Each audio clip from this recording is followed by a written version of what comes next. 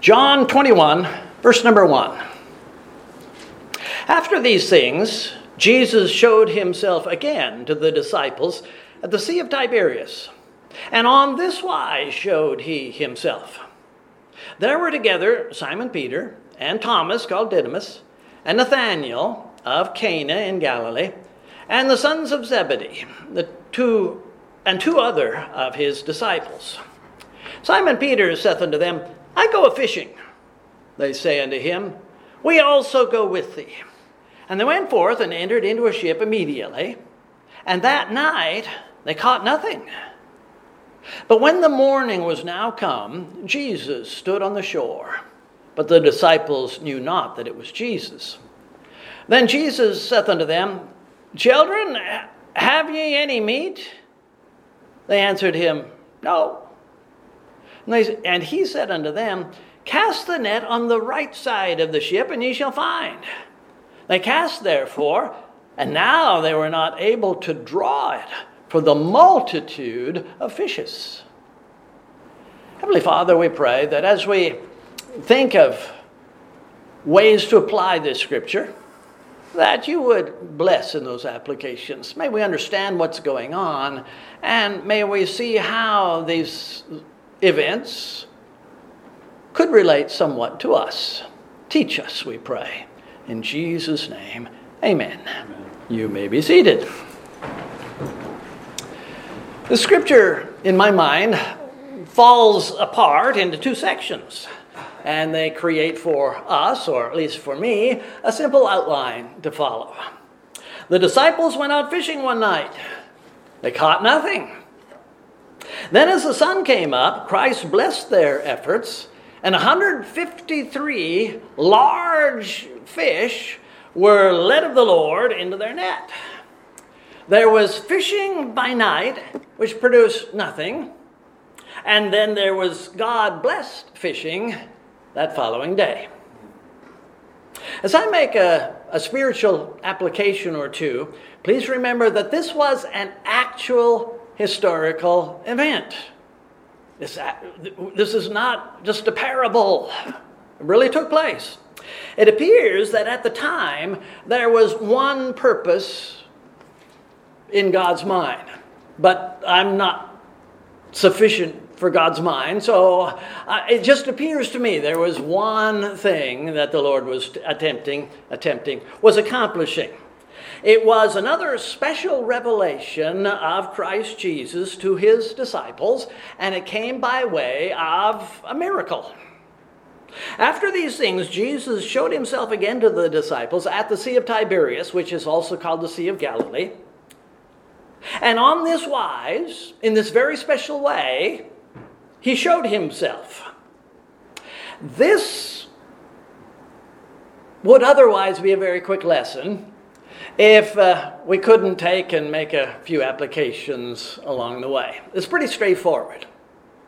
We begin with lessons flowing out of the nighttime fishing trip. This took place during the 40 days after Jesus' resurrection and prior to his ascension into heaven. The fishermen in this scripture were members of the church which Christ established and commissioned. The church didn't start on the day of Pentecost. It started prior to that. It was empowered, perhaps, on the day of Pentecost, but it started before then, and there's plenty of proof to that fact. In other words, here in this chapter, we're looking at the nucleus of Jesus' first church. And with that in mind, we can apply some things that belong to them to us, because we are one of the churches of the Lord Jesus Christ. Specifically, what is it we see? We find 7 of the 11 disciples. We don't have the 70. We don't have the 120, which come up on the next page in my Bible. It's just 7 disciples. For some reason, only slightly over half the original membership of the Lord's church was there. It doesn't matter whether it was Sunday or Monday. It doesn't matter if it was a regular church service or a fellowship meeting of some sort, just a prayer meeting. Less than 2/3 of the original disciples were present. Where were the others? What were the others doing? No information. So I'm not even going to try to guess. It's not my job. Were these 7 disappointed that the others weren't there? Again, I don't know. We have no indication from the Word of God. Whatever those other folk were doing, good or bad, they were going to miss a wonderful opportunity to see the resurrected Lord Jesus Christ. That's a fact. The Christian who skips assembling with the church always potentially misses a blessing from God. Yes. We need to be in the house of God just as often as we can. We need to assemble with the other brethren. Among those who were present, who do we see at the top of the list? Isn't it the 2 most disappointing brethren in the church at that point in time? We have doubting Thomas and we have denying Peter. The first 2 are mentioned. This is the first time that Peter and the Lord met after that debacle in the courtyard of the high priest. It's not until verse number 16 that we hear Peter say, "Thou knowest that I love thee. Thou knowest that I love thee." But we can assume that he really did, because there he is with the Lord's brethren.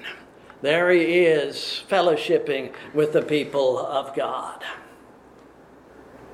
Now we know that Peter and his brother Andrew and Zebedee's children, John and James, were fishermen.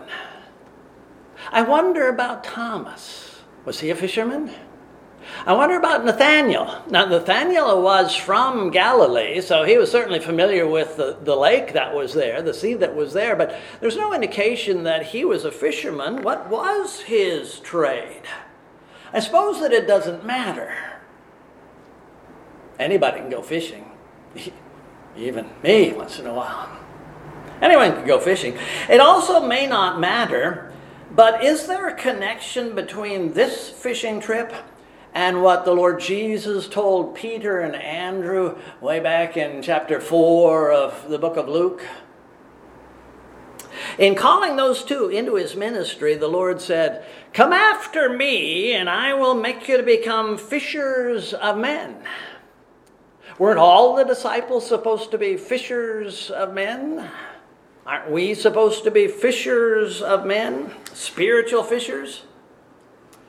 Keep that in mind, that it was the Lord Jesus who tied together fishing and souls. It wasn't me, it was the Lord Jesus. In addition to these 7 disciples who are actually named, 5 disciples are actually named.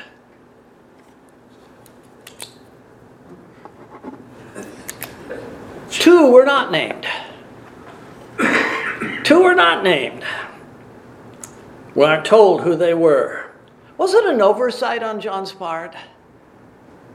I forget who was there. After all, he's old by this time and things start to slip.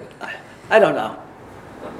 Whatever was in John's mind as he wrote, it was the will of the Holy Spirit that these 2 not be named. I'm going to be bold there. The Lord said, I don't want these to be named. And that just opens the door really wide for you and me. We are here in this scripture somewhere. Maybe you don't want to identify with Thomas. Maybe I don't want to identify with Peter. But even in those that are not named, we're there somewhere. In a sense, that church was without a pastor at the time. There was no human under-shepherd to lead them. But one of the men, who at that point in time was just one of the men, one of the ordinary members, said to those who were with him, those that remained, "Hey, I'm going soul winning." No, he didn't actually say soul winning, did he? I'm going fishing. For the sake of our lesson, let's pretend that he did say soul winning. As the sun was going down on the other side of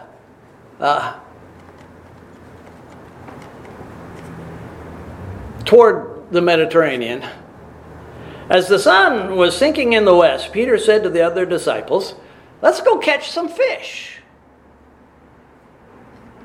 There's nothing wrong with night fishing.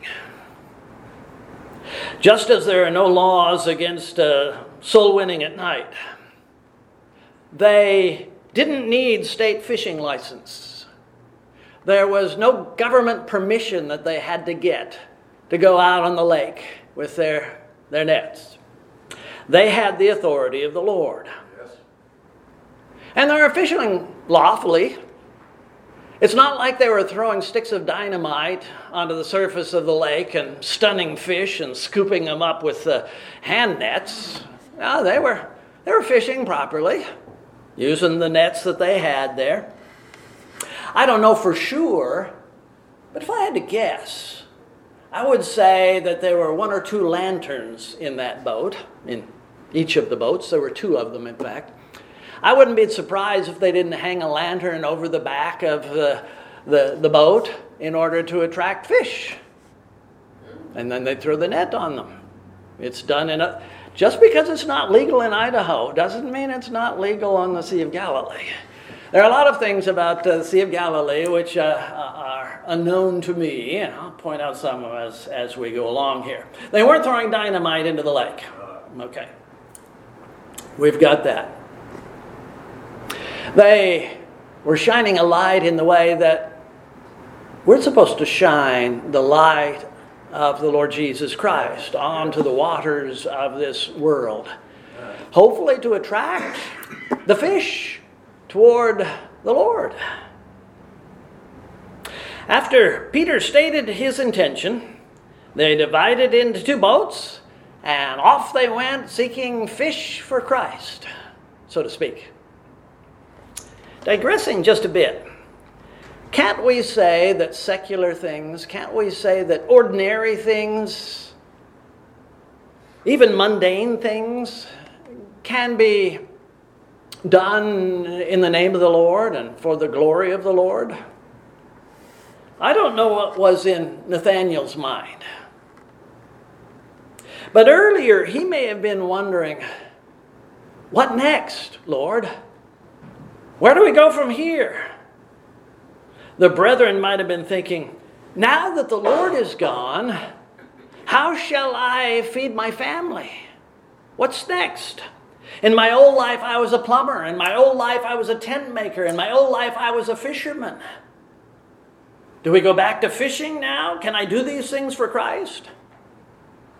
If Matthew was one of these, he might say, Oh, I was a tax collector for the wicked Romans. I can't do that any longer. Lord, should I be a fisherman now? What should I do with my life? Whether these people were fishing to feed their families or fishing out of the joy of fishing, these things can be done for the Lord. As long as there's no sin involved, like throwing dynamite into the lake, then what's wrong with it? Let's do this for Christ. Immediately after Peter's suggestion, they pushed off from the shore and got out sufficiently and dropped the net over the side. But they caught nothing. They used all their skills and training, but they caught nothing. They may have prayed for a good harvest, but they caught nothing. Somewhere in the recesses of my library, and it's scattered all over the house, by the way, there's a book that my daughter gave to me 30 years ago.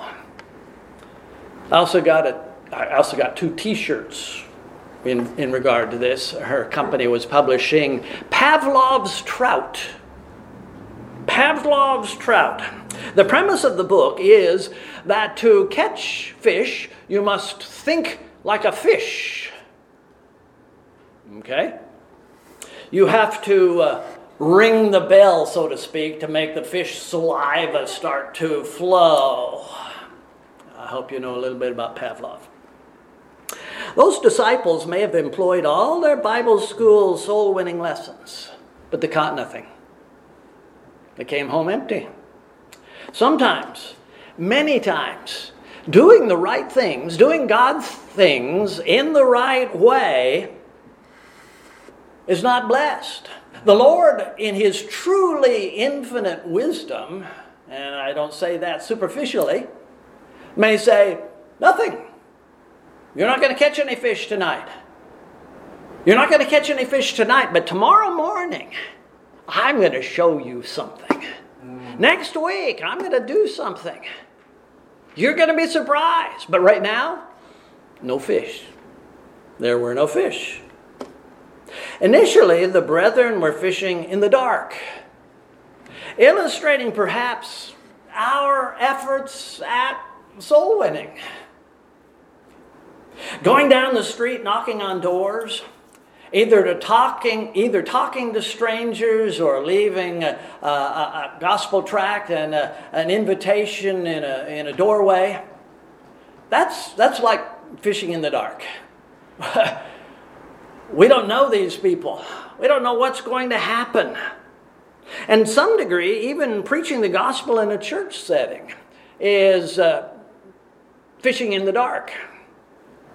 We throw out the net, but only God knows if there is one of His fish in that area underneath the falling of the net. I wonder how many times Peter and Andrew, or the Zebedee boys, went out fishing at night in their youth and had been successful. Probably often enough. This apparently was a common way of fishing. And it would have become uncommon if it hadn't been successful once in a while. Whether at night or in the heat of the day, here we see another very simple precept. No matter how you want to apply this fishing, here's a very simple rule. If we want to catch fish, we have to go fishing. You don't catch fish by reading fishing magazines. You have to get out there, or there's going to be no fish. We should go out praying for God's blessings. We should go out hoping for God's blessing. We should expect God's blessings, whether it be 11 o'clock at night or 11 o'clock in the morning. But if we don't get in the boat, if we don't throw out the net, if we don't put that worm on the hook or cast that lure out into the lake, we're not going to catch anything. It's guaranteed. The disciples went out in the hopes of catching fish. But on that particular night, they came home with empty creels and empty ice chests. Nothing. Then they began to do a little day fishing. When the morning was now come, Jesus stood on the shore. But the disciples knew not that it was Jesus. Then Jesus saith unto them, Children, have ye any meat? They answered him, No. And he said unto them, Cast the net on the right side of the ship, and ye shall find.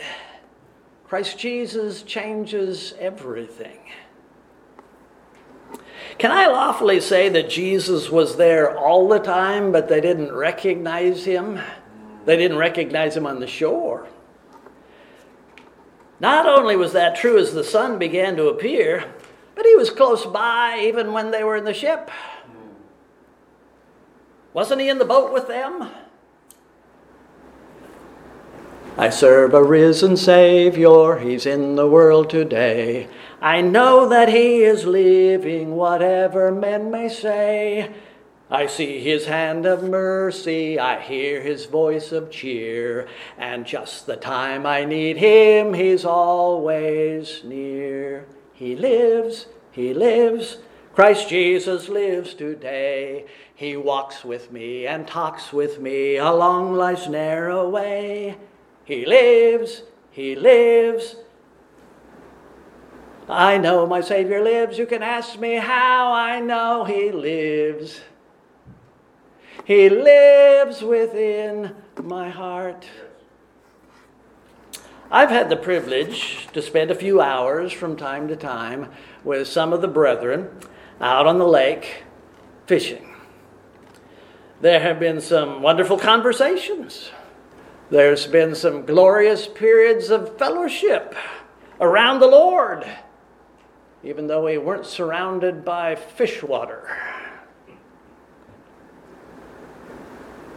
Wouldn't it be fun to know what Peter and Thomas and Nathaniel talked about that night? What were they discussing? What the Lord had done at Calvary? What they had done for the Lord prior to Calvary? Talking about the promises that the Lord had made, things that they were expecting. Was it good for them?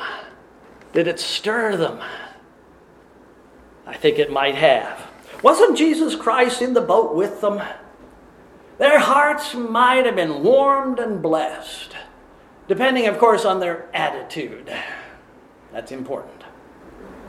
Then as the sun began to rise over Gadara, and the two little boats returned to shore, someone called out to them. By this time they were in the shallow water, where I suppose they thought there would not be much in the way of fishing. It doesn't say that Jesus cried to them. He saith to them. He spoke to them. Shallow water or deep water, it means nothing to the Creator and the schoolmaster of fish. Children, have you any meat? I'm told that in the Greek this is expressed in a negative way. Something like, children, you don't have any meat, do you? You don't have any food, do you? Didn't catch anything, did you? The Lord knows exactly what's going on in our lives and in our service for Him. Problem is, we don't always know what's going on. And sometimes the Lord asks these questions for self-examination.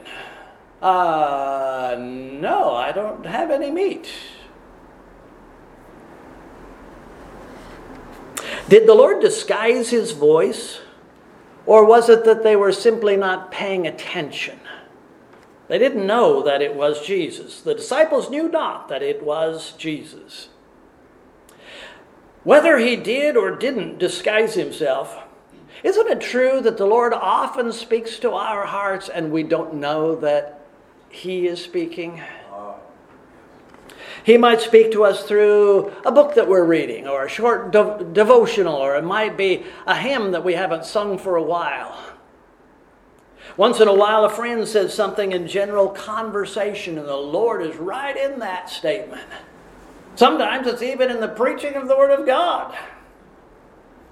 After initially not recognizing Him, shortly after that they did. At what point was it? We're not really told. Someone said, "Oh, that's Jesus over there." If I had to guess, I would say that someone figured out that this was the Lord the moment He said, "Cast the net on the right side of the ship and ye shall find." That would be a pretty good clue, wouldn't it? Cast the net on the right side of the ship. Isn't that somewhat unreasonable, considering the situation? Peter said in chapter 4, I think, or chapter 5, Luke, early chapters, "Lord, we have toiled all night and not caught anything. Nevertheless, at thy command, we'll let down our net again." Nothing like that right here.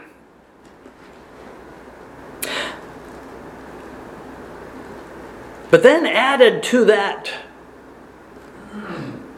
exhortation, cast on the right side of the boat, the Lord said, "And ye shall catch, ye shall find." Who could this be but the Lord? How wide was that boat? How big was that boat? It's certainly no ship. Is it 4 feet wide? 6 feet? And how far could a good fisherman throw that net? It takes some technique to do it properly. Is it 20 feet from the edge of the net over there to the edge of the net over there? I don't know.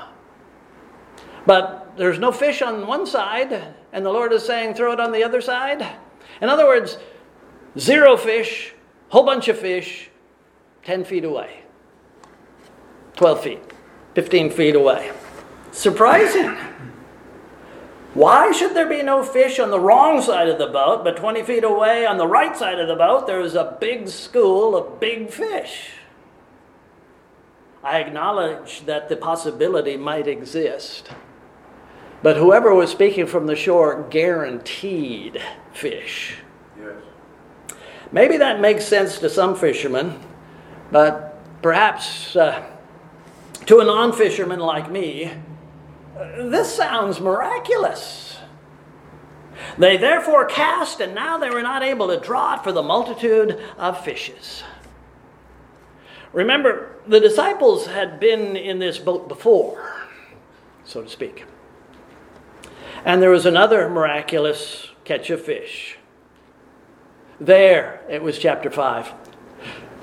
Jesus told Peter, launch out into the deep and let down your nets for a draught. And Simon answered him and said, Master, we've toiled all night and have taken nothing. Nevertheless, at thy word, I will let down the net. And immediately after doing this, they enclosed a great multitude of fishes. Was this catch of fish built on the previous catch of fish, at least in the hearts and the minds of the disciples, Peter especially? Was this an act of faith built upon an earlier miracle? I would hope so. One of the lessons here is that Christ knows exactly where each and every fish is to be found. He not only knows the fish, he guides and directs the fish. He brought these large fish together into a school. Now, I don't know anything about the fish in the Sea of Galilee. I know very little about fishing, so I'll probably get some flack here. From what little I do know, generally, big fish, predator fish, don't school. This was a miraculous catch in many ways. These big fish, which could feed several families, were all together. The Lord brought them all together. How could this stranger on the shore not be Jesus? And how could Jesus not be the Son of God? Calvary Baptist Church has work to do for the glory of the Lord. And no matter how we might apply the disciples' fish catching, it must certainly illustrate our need and our responsibility. Are we in need of soul stirring? Are we in need of a community rattling revival? We are. Has the Lord prepared a great harvest of eternal souls for us to reap? Or is it simply we need the opening up of the Word of God? We need the stirring of the Holy Spirit through the Word on a short-term basis. Whatever it is, our nets will be empty without the presence and the blessing of the Savior. There's nothing wrong with casting our net on the left side of the boat until the Lord says, no, I want the net on the right side. Then we move it. Just that simple. This scripture should remind us of our absolute dependence on the Lord. And should teach us that in obeying and depending on Him, there is great victory, there is great reward. 153 fish.